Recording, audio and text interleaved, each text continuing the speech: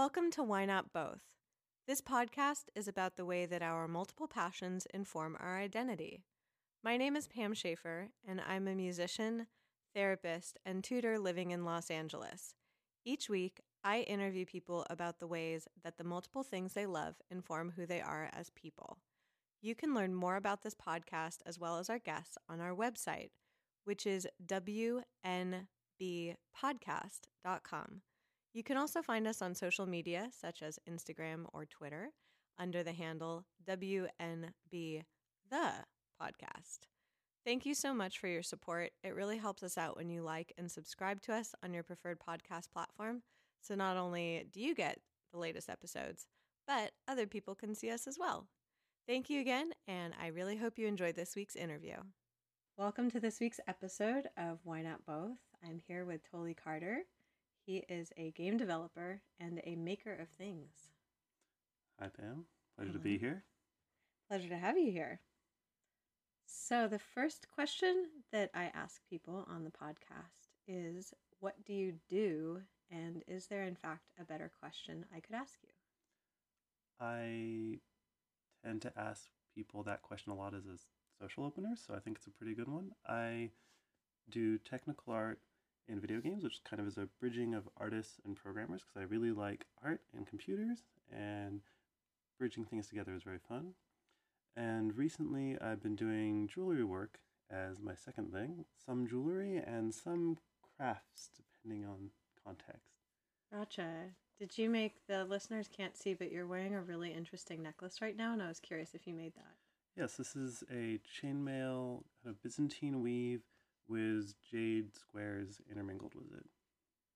That was a way more accurate and vivid description than me being like, you're wearing a cool thing. I know that the listeners can't see the cool thing, so I'm trying to make sure that they can visualize it, or hopefully go look up a thing and learn. Yeah, like Byzantine chainmail. Yeah, it's a particular type of weaving technique of like interlocked chainmail links. And I thought it was pretty cool when I discovered it, so I did it on a few different pieces.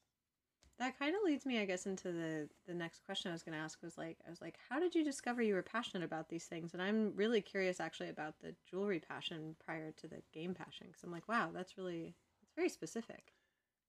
It is. I get random requests, or I get occasional requests from people who've met me over the years who are like, hey, can you make a thing? Mm-hmm. And about 3, maybe 4 years ago, someone reached out to me and said, hey, I want a ring for my girlfriend so we can get engaged, and I want it based off this character in a video game that you worked on. Oh. And I want this very particular sort of aesthetic that is a fantasy aesthetic. And I went and talked to real jewelers and real gem suppliers and said, hey, can I get gems in this shape? Can I get you guys to make this thing? And they're like, nope, we wouldn't do it. It'll just break. I said, oh, it's fair. It did break later. But that started me down looking into the technologies around resin casting to make a false stone for the setting, and 3D printing to make a really fantastical ring. And those two things paired together led me to look closer at how accessible that technology was for kind of something to bridge to from my game development skills, because a lot of the 3D modeling techniques transfer over to 3D printing. And I took a bit of sculpture class during college, and so applying that in other contexts was very fun. And it gave me a chance to explore some more of the artistic elements that I don't always get to explore during work. I do a fair amount of programming, and, well, it fluctuates, but I at the time was doing programming, and having an opportunity to go home and do art helps me balance those two sides of my head. I was going to say, that's so interesting that it was an offshoot of something that you had designed within a game, and someone was like, hey, can you bring this, into Meat Space?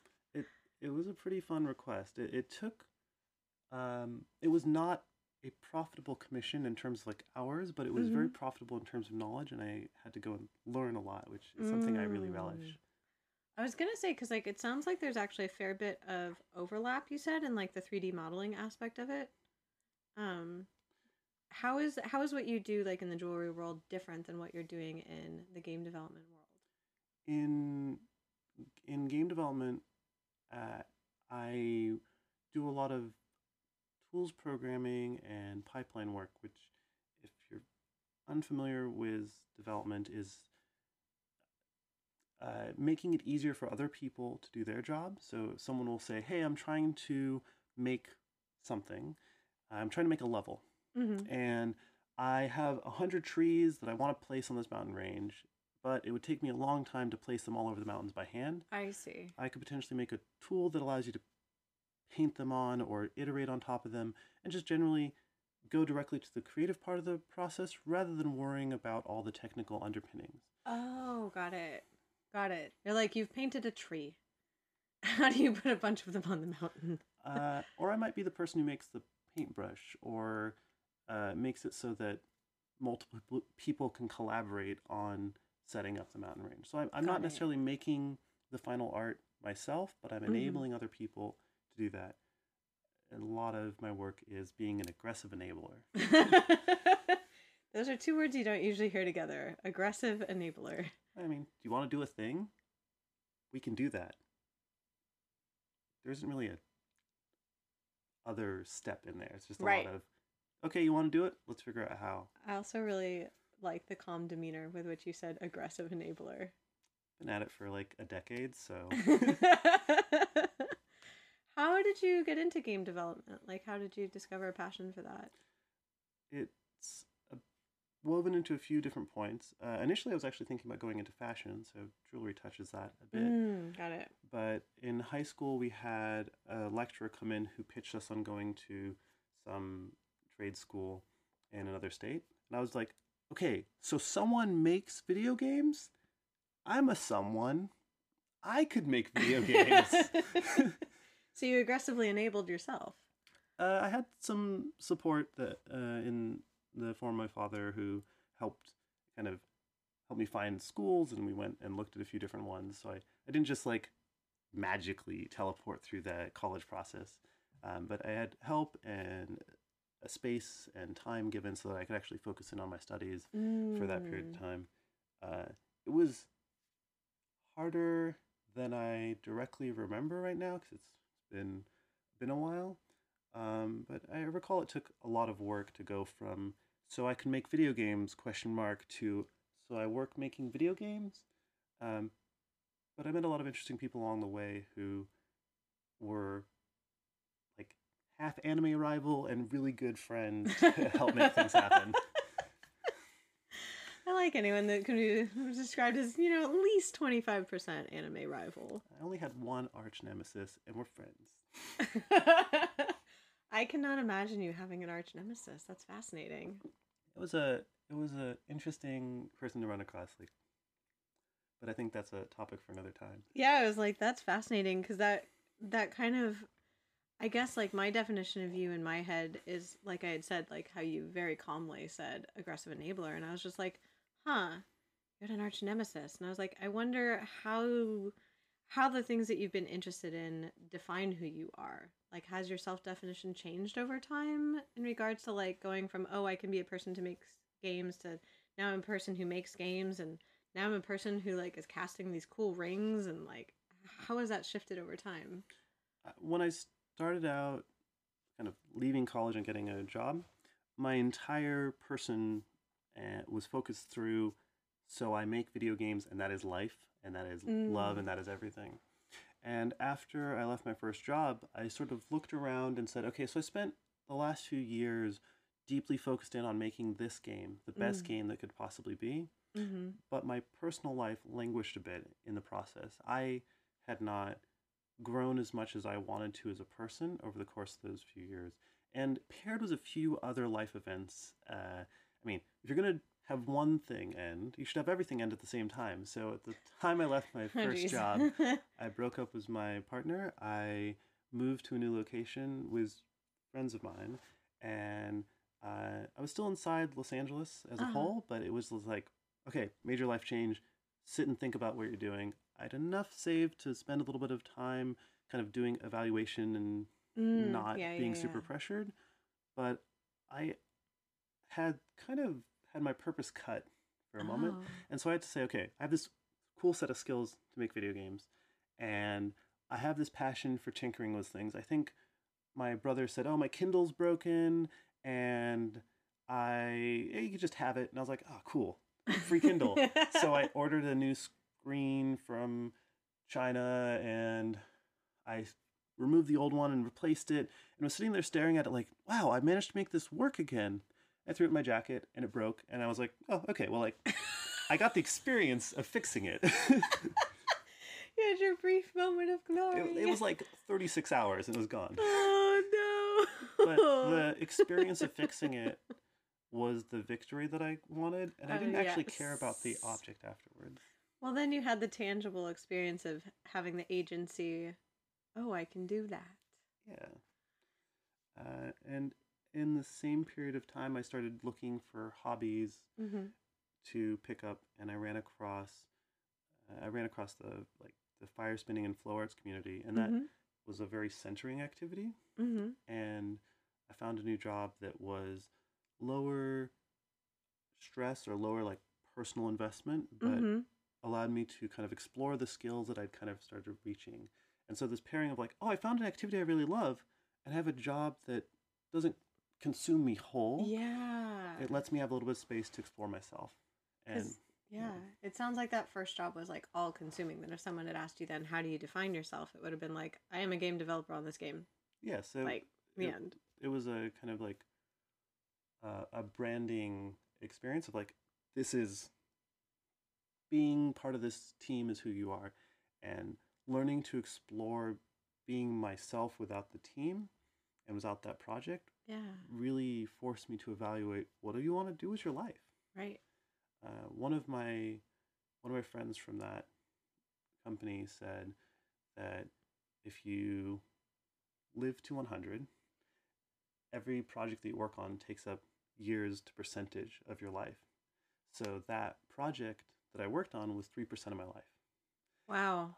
And so that really starkly put the choices I made into perspective of, if I work on another project for multiple years, I need to really pick things I want to do. And there's a lot of cool things out there to do. Yes. But if you're going to mark off that energy bar, it's like, okay, what should that be? And how do you feel like that ties into like not only the definition of identity, but like commerce? Because we all do have to, like in our society, we all have to make money to survive and be a person. Yeah, I made some strong choices in college. I looked around when I was in college at what everyone was really excited to do and where everyone piled up for their skill sets. And I picked things to do that other people didn't want to do, but were still interesting. Oh. So in game development, there's a lot of people who say, I want to make the cool character and the awesome sword, and I want to make the concept art that gets turned into that cool character. I want to make the maps. I want to make the things you can see or the things you play. Got it. And so by picking something that is a slightly rare skill set, I still get to do some cool things. Like I worked on making a bunch of gearing in a windmill, and it's like all perfectly geared and ratioed, and I'm very proud of that. Yes.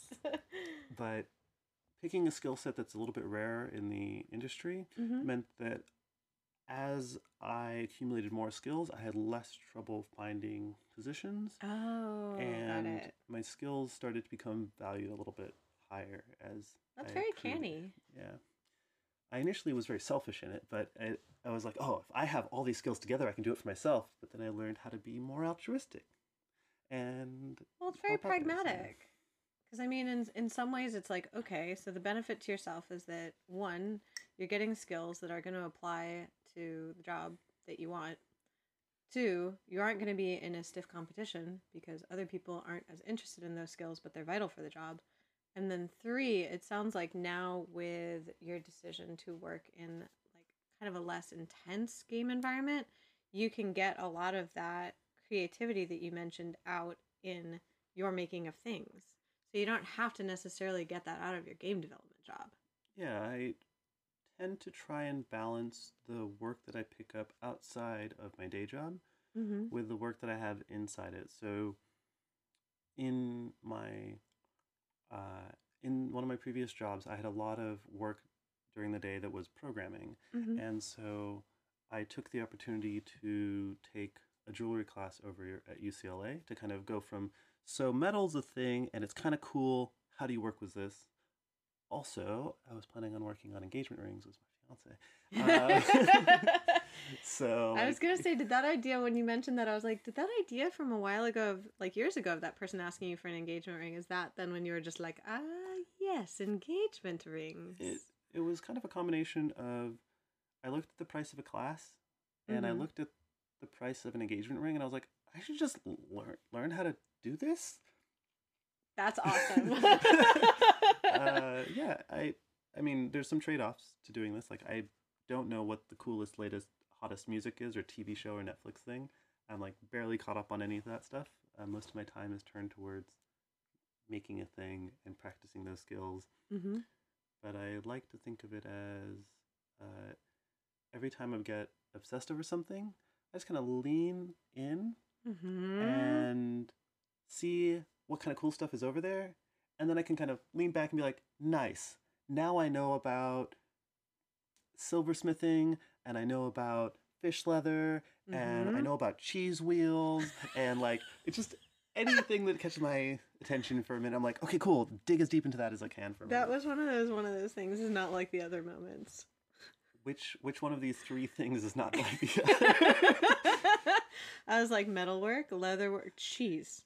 I mean, I cooked my feelings for like 3 years. That was great. That is amazing. Because, yeah, like, that kind of dovetails with, I was like, okay, so that explains how, like, commerce kind of worked into, like, one of your career paths. And also, it sounds like you really defined, like, what time means to you. In a way, I'm curious, what does, like, effort mean to you? Like, what does it mean to really go full force into one of those things? Like, full force into a cheese wheel? I haven't yet gone full force into a cheese wheel. I just started obsessing about it yesterday. So I can tell you what going full force into fish leather looks like. Yeah, what does that look like? About 2 weeks ago, let's say, for story's sake, I was thinking about making a costume for something in the summer. And I sketched out something, and I was like, oh, look, this is pretty cool. I need to pick up some ribbon for the trim. It'll probably have like a little pattern on it. Okay, well, like, can I get custom printed patterns? I can, but I have to order 100 yards. That's more than I want. That's a lot. Okay, can I find something I like that already exists? I found it, but there's only one person who has it online, and I guess that means I should probably order all of it. I sent it over to my fiance, and I was like, hey, check this out. She's like, oh, this is awesome. Check this out. And so we went back and forth a few rounds, and eventually she sent me some like tilapia leather. Oh. And I was like, that's fantastic. How deep does this rabbit hole go? And I started looking through like not a Wikipedia, but like a wiki-esque article on fish leather. And I was like, okay, there's salmon. You can get pretty much any sort of fish that's farmed for food as leather. But I kept going, and I was just like, okay, get stingray. That's pretty cool and unique. I haven't seen that before. Wow. And somewhere deep in the article, there was a type of fish called an ari prima or a pirarucu. I'm butchering that horribly. It's a Brazilian Amazonian fish that grows to 5 to 8 feet or something in that range. I don't know exactly. That's at least a Mia fish. It is a whole lot. And one of the technical artists I work with right now is from Brazil. So I turned to him and I'm like, hey, have you heard of this fish? He's like, oh yeah, we went out and I've caught it before. It's quite a fighter. And I was like, okay, well, it's real then, right? I like that you wanted to just confirm its existence. I don't believe everything I read on the internet, so I try to like trust, but verify. Valid. So I dug in a little bit deeper, and I found out there's fashion designers in Brazil and in Europe that are starting to use this for clothing. Oh. And it has scale patterns on it that are like 3/4 of an inch per scale. Ooh. And you can get a whole hide off the internet. So I have ordered samples of that leather, and they're on the way right now. So I'm like still in the hype mode for this. Hype for the fish leather. But that was one of those things that if I had kind of gone, oh, I can just get trim at my local fabric store Yeah. and just check that off my list instead of digging in a little bit deeper into the, like, this could be more question. I think that's how I juggle most of my passions is I just go, well, I really like working on this thing and I want this thing to be the most. Yes. Yes. And it sounds like there's two things that I was like thinking of when you were saying that. I was like, one, it does sound like a lot of your decisions have actually been informed by the interest in fashion that you mentioned. Some of them, I think, speaking specifically towards jewelry and costume design, a lot of it comes from, I think, aesthetics are pretty cool, and so I will go and dig to find whatever I think is the coolest thing to make that happen. Right. Inside of it, it's less fun to tell people, okay, so I really think programming is really cool. So I went and bought a book called The Architecture of Open Source Programs so I could sit down and read about how these programs were put together and find out from the people who authored it, like, what were you thinking when you made this piece of software? Yeah. Because if I understand a little bit about what they're thinking, then I can maybe make something that's like a portion is cool and I can amalgamate something that comes together. It's less communicable. Everyone sees clothes. Right. Very few people see code. Yeah, and like it's interesting that you chose something in gaming that almost is like kind of behind the scenes, but is process oriented. And then the way you're describing your projects and the things you're interested in are very forward facing, but also are very process oriented. Like it sounds like you actually really like the process of all of this stuff. I mean, I really like process. I spent a few years researching process because I really like process. So I had a friend who I just sit there and chat with about what process is the best for organizing your thoughts, making your projects come together and getting all that in order.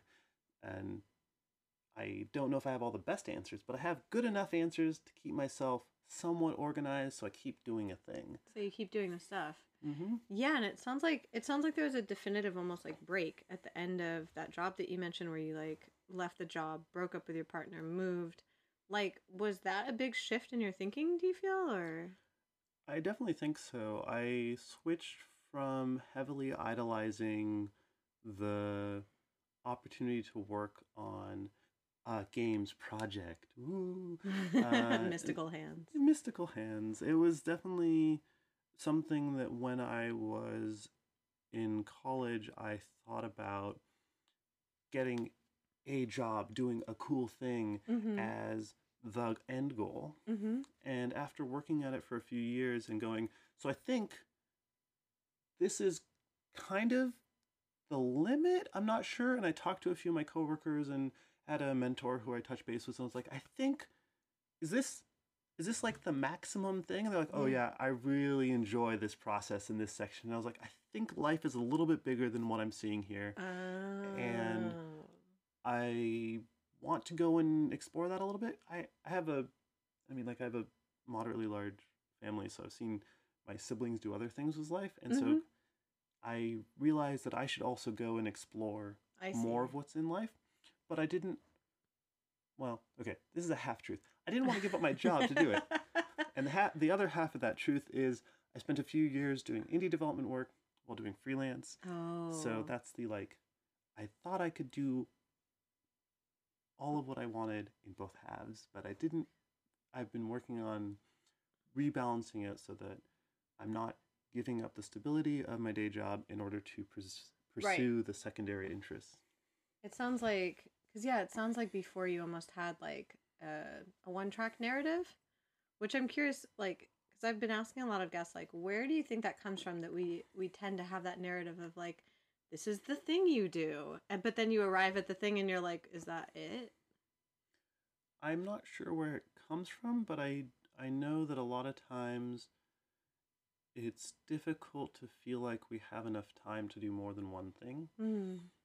There's a very easy rhythm to get into of I have my main activity, my day job, or whatever thing that fills up the majority of my day, let's say 8 to 10 hours, assuming things pretend to be time boxed.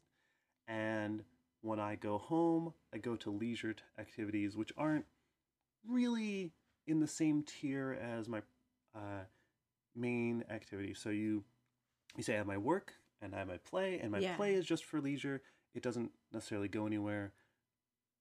I started realizing, and I have a fun indicator for this one, started realizing while I was unemployed between first job and second job, that I had spent 700 to 1,000 hours playing a video game.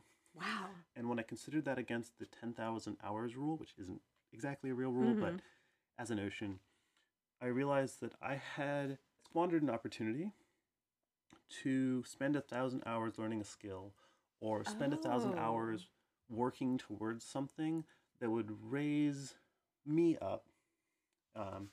I was better at the video game, right? But all those skills were non-transferable. Oh, I was actually going to ask that. Is like, do you think that there are transferable skills from that, or where you're like, oh, I was just kind of working at the level that I was at? I definitely have a better understanding of that particular type of game and how communities work around that game, and enough analysis of like the art style and some of the economy elements that I can talk to it eloquently. But most of the time, professionally, I'm not as good as people who specialize into those areas. I see. And having an understanding is nice, but I can't recreate those systems, so I don't have value I can derive from them, so I never quite found the use for that information. Well, and it sounds like you really value things that are either a process you haven't seen before, where you can learn a new skill. Like your demeanor was totally different talking about that game versus talking about the silversmithing class. Yeah. And so, I mean, I'm like, those seem like very different value objects for you. I definitely have a different set of emotional memories bound into each of those experiences. Yeah. The game experience is stuff that I really love, but it is also stuff that has a lot of pain associated with it. The silversmithing has a lot more pure joy and play associated there. So it's a place and an activity I can go to when I just want to play. And it also doesn't have a lot of financial incentive embedded. I've done a few commissions, but it's mostly just like, I will make something for a friend or do some repairs. Nothing crazy. The game development has switched from being something where I'm like, this is light and fun, to like, I understand the process well enough. Yeah. And the routine is pretty even keel, so this is work now. I still enjoy playing my games, but I recognize that I have a very different relationship with it after a number of years than new activity. Right. Like honeymoon phase also. I was going to say, there's that, and also you said something interesting about play. That like you're like, oh well, it didn't have like an objective, it didn't have like value to it. And I'm curious, like, what do you think the value is of play that doesn't have an objective versus play that kind of does have an objective? I think that play without an objective is a really good space to explore and to relax. I think play with an objective, even if the players themselves are not necessarily directly aware of the objective of play, can lead to growth. And play without an objective can lead to undirected growth. One of the things I try to keep in mind is to act with intention. So undirected play is really lead to a lot of interesting stuff, but it doesn't necessarily lead to where someone might want to go, or where they as an individual be directing themselves to go through life. So there's a cycle that comes up in a few different things that is kind of a growth cycle, and it comes up in two places that I like calling out. It comes up in data-driven development, or no, it's test-driven development. There we go. Call me out on this one later. And it comes out in weightlifting, which is the same thing in both programming and in exercise, is that you You set up a scenario that stresses a system. In test-driven development, you set up a test that fails. In weightlifting, you set up a scenario where you put more weight, you put enough weight on that it stresses the muscles so that they tear slightly, just like a test doesn't destroy a whole program.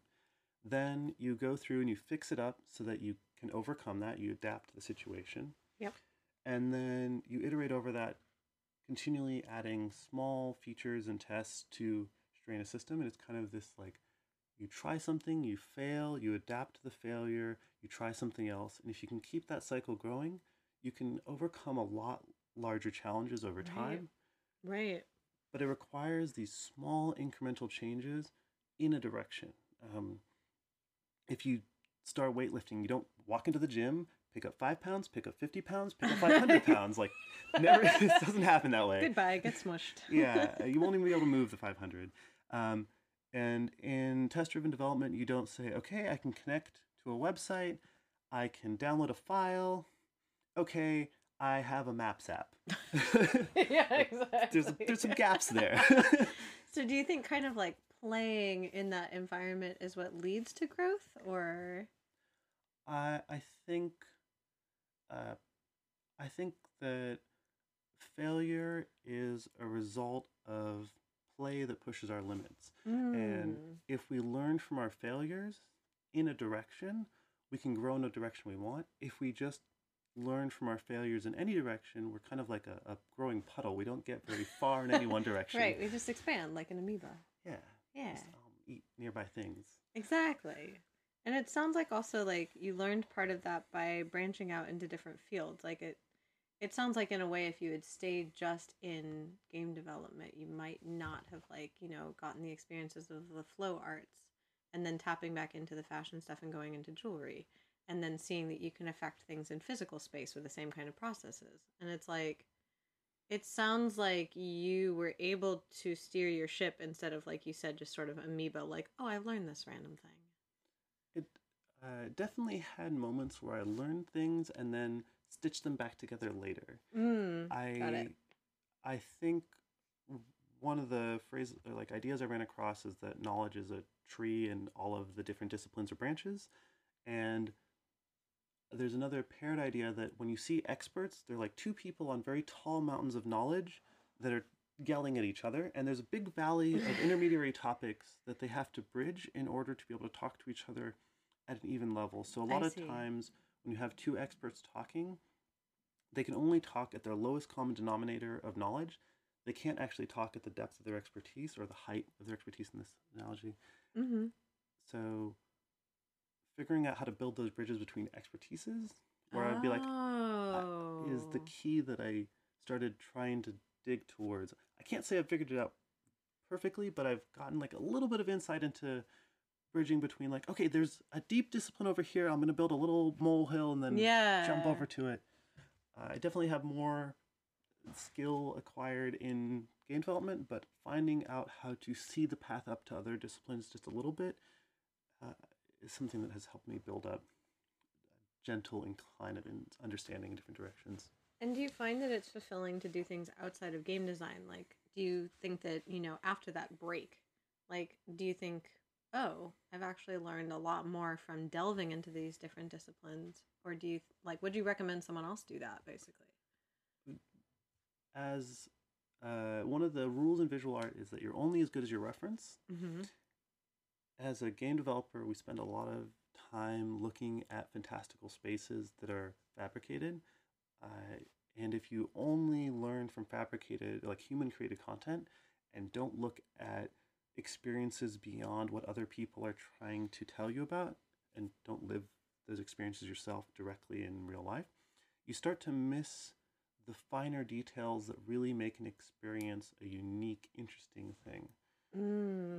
For example, in fire spinning, it's really, really cool to like show people spinning fire. But when you actually go and spin fire, the coolest part is not having fire near you. It's this like deep whooshing sound as the fire goes past you.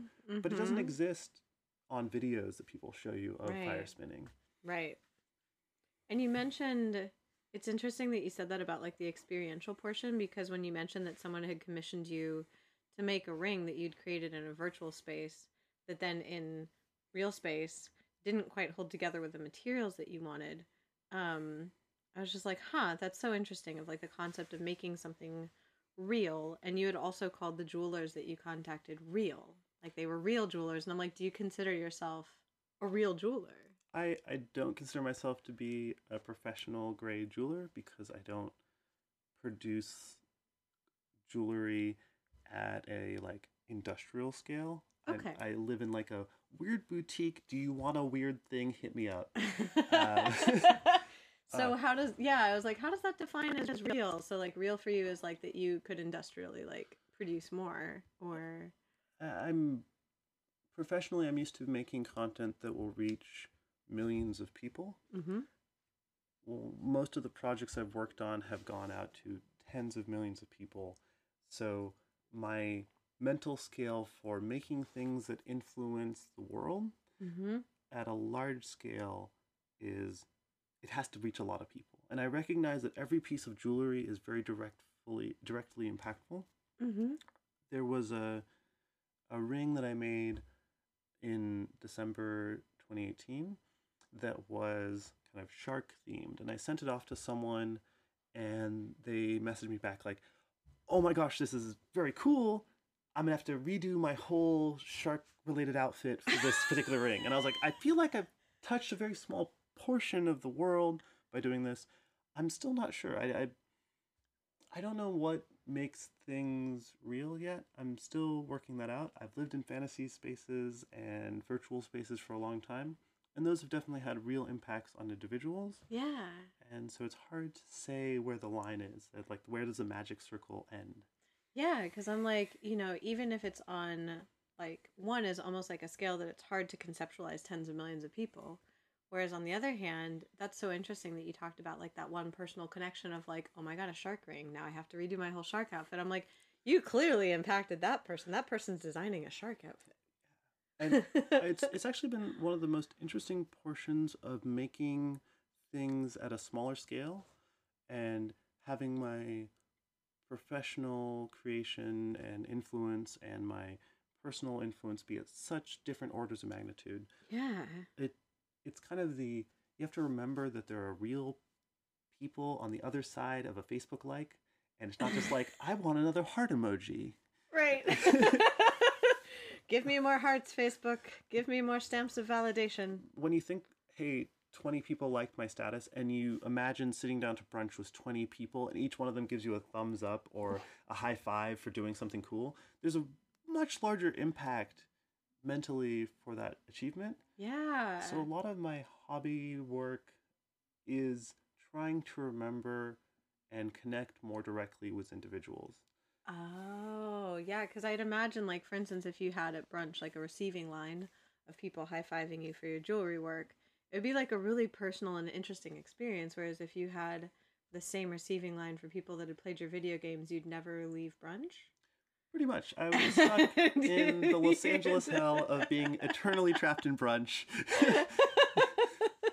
There is no life. There is only brunch. One of the games I worked on, the one I worked on early in my career, we had an event that rented out an arena and brought a bunch of players together, and I went to it a couple different years, once as a developer and once after I left the team. Mm-hmm. And when I went as a developer, I had a lot of internal arrogance about like, oh, all these people are here because I made something cool, not recognizing the contributions of everyone else on the team to bring it together. I see. When I went as an individual, I didn't have the same value for the content as the fans, but I got to really, as a developer, I sat like in the, I don't know, like the third tier of seats, and then as a individual coming back later, I sat like way up in the nosebleeds, but people were so excited about the content, and seeing their individual reactions to it made it a much more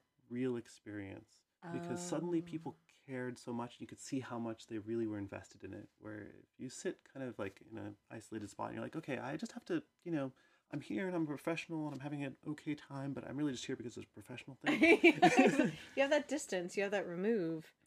And it sounds like in a way you were also talking about like the difference of kind of working on a team and kind of being part of a team and helping people almost like facilitate their work versus then your work making things where it's like, is that more solitary or is that... It's generally been solitary. I've had a few collaborative projects and well, not as many. Most of it has just been like, hey, I'm gonna go do a thing, and no one can stop me. I don't know who's gonna stop you from ordering fish leather. And no one. Everyone's been super supportive, and I feel like someone should stop me. Someone should be like, totally, no, you're out of control. I don't know. I mean, I found a supplier in Iceland, and I found one in New York. So, like, I guess I can call people now if I want fish leather. Like, that's not something I could say a month ago. You know, having been in Iceland, there's a surprising amount of fisheries just, you know, around. Mm-hmm. And so I think that they probably would really like to offload some of their fish leather. They supply a great deal of it in any color you want, up to 200 colors. That seems accurate. Yeah, like, I'm thinking about it, I'm like, I don't know how you could recommend people get into fish leather, but I'm like, how would you recommend if someone was like, wow, I want to go into game design. I want to be a game developer. How do I do that? Like, what would you say to, like, mini you? Be like, oh, this is how you do that. Well, do it. It's trademarked, but you should do it. The thing that's really important to recognize is that you don't have to make a game that reaches millions of people to be making a game. You can make a game that reaches your 5 friends. You could make a game that goes to your siblings, your parents, your class, and you can put it out there or not. You can just keep it private. When I was in high school, there were people who were making games on their calculators, and they were still making games and practicing the skills of, is this a fun experience? Can I use the hardware well? And can I give it to other people? Right. So right now, the succinct thing is download Unity or Unreal. They have great tutorials. Dedicate 2 hours a week to studying those tutorials. And that's reasonable. Yeah, I can find 2 hours. Like, I watched Game of Thrones for like 2 hours, or I watched Eurovision for 4 hours. I don't know where my time goes sometimes, but I'm wholeheartedly into dedicating it to Eurovision. Eurovision's magical. It was fantastic and an entertaining experience all the way through. Yeah. So it sounds like taking it upon yourself to like actually start doing the thing even on a small scale. Like, and that in fact it sounds like it's better to start at a small scale. So that way you can feel efficacious instead of being like, oh, I have to make a game for millions of people right now. No, I have never wanted to make a game for millions of people. It just started happening. It's more like when I was in high school, me and my best friend made some really bad jokes in our physics class, and we like figured out a 3-panel comic version of it. It was basically a guy goes to court, and the judge is like, well, you've got a speeding ticket here. And the guy's like, well, you see, Your Honor, because I was going so fast, the red light had blue shifted all the way to green. And our physics teacher put it up on the door, and we're like, there's an audience for this. He learned how to code websites just enough, and I learned how to draw comics just enough. And we went and talked to people who knew Photoshop. And I was like, I don't know what a Photoshop is. Can you teach me? And the one person in school, or maybe there were more, but the one guy who we knew Photoshop was like, yeah, here's how you do it. Here's how you make marks. And I was like, here's how you save a document. I was like, cool. I didn't know any of that before today. Amazing. And then we went and made 100 comics. And for every comic, I tried to learn a little bit more about the tools I had. So I eventually managed to convince my parents that I should get a copy, like an educational copy of Illustrator. And I learned with that for a bit, and later down the line, I got like a copy of Flash and like tried doing really bad animation. And I got into open source software like Blender and Krita. It wasn't out then, but imagine that the times were different. I'm trying to name drop so you can find them. Yeah, I was gonna say at the end of the podcast, I will tell you my website address. And I will link to websites of your choosing, totally. That sounds great. I'll be happy to provide a resources link for anyone who wants it. And then you can go and start making games without having to pay thousands of dollars for software and an education like I did. That's hilarious. You're just like, learn from me, my children. More people working in the field that I work in is always great because it means that there are more people who are excited about doing the thing enough to go and do it. Exactly. That was actually the last thing I was going to ask you was like, you seem like you have this like innate drive within you to be like, I want to go figure out the stuff. How do you recommend if someone doesn't have that? If someone just feels like they're like, well, I know that there's stuff I want to figure out, but like, what is it? How do you know when something's something you should go down a wormhole about? How would you direct someone to have that intrinsic aha moment? Like, what does it feel like when you have that? I think it's let yourself be silently drawn by the things that attract you. So if you sit down and you drink a glass of tea and you're like, I really like tea and this was really nice. I'm going to go and find out what type of tea this was so I can have it again. And then, cool, you have that glass of tea again. You're like, this was nice. Maybe there's other teas I like out there. I think there's a little bit of building up an inquisitive nature about the world and being willing to ask what other things are out there and try to look beyond what you have in front of you, because we all get kind of boxed in by the things in our lives as like, this is the routine, everything works or doesn't, but everything is functional enough that it keeps rolling forward. I was going to say it has homeostasis at the very least. Hopefully. And if everything works, there's not really any reason to go exploring. So taking the initiative to explore when everything is working requires that you are willing to overcome that static state in inertia. You have to be able to push yourself just a little bit to like jump on the net and search like, this tea is sort of dark colored. Okay, dark colored teas. You just search for it online, and then someone out there has probably done most of the research into dark teas or black teas or green teas, whatever, and you like read a little bit and you're like, okay, this person writes poorly, but like they found one cool thing.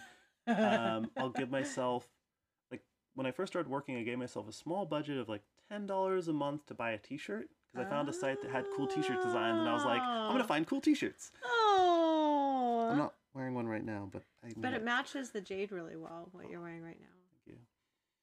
It was intentional. It's like you done good. So it sounds like giving yourself space to be curious about things, because I feel like we kind of don't give ourselves a ton of space or give ourselves permission to have space for that. I think it's something that as a child I was allowed to continue to ask questions about all sorts of things that my parents probably, in their own sanity, probably should have stopped me from continuing to ask questions on. But instead they encouraged me to just go and figure it out, or, you know, like, whatever, like, go read books, you'll be quiet. Yeah, go to the library. But it's a lot of just like, there's a lot of stuff in the world that I don't know, and I will never know, and I will never find out about, even if I research forever. Right. And I'm going to go and find as much as I can. Yeah. And I'm going to keep turning over rocks and like splashing in puddles and trying to figure out what's around the bend, just because there's more cool stuff out there. And other people found most of it, but if I can find like a little bit more or mix some things together differently, it'll be neat. I think that's fabulous. Well, totally. Thank you so much for joining me. I really appreciated you. Just on all levels. It's been a pleasure, Pam. Awesome. Thank you so much for joining us for this week's episode of Why Not Both. If you would like to learn more about our guests, such as the one I interviewed today and all of the other people from this past season, you can head over to our website, which is WNBpodcast.com. Please make sure to like and subscribe to us on your preferred podcast platform so you don't miss any interviews. And if you fancy, leave us a review. Thank you again, and I look forward to chatting with you next week.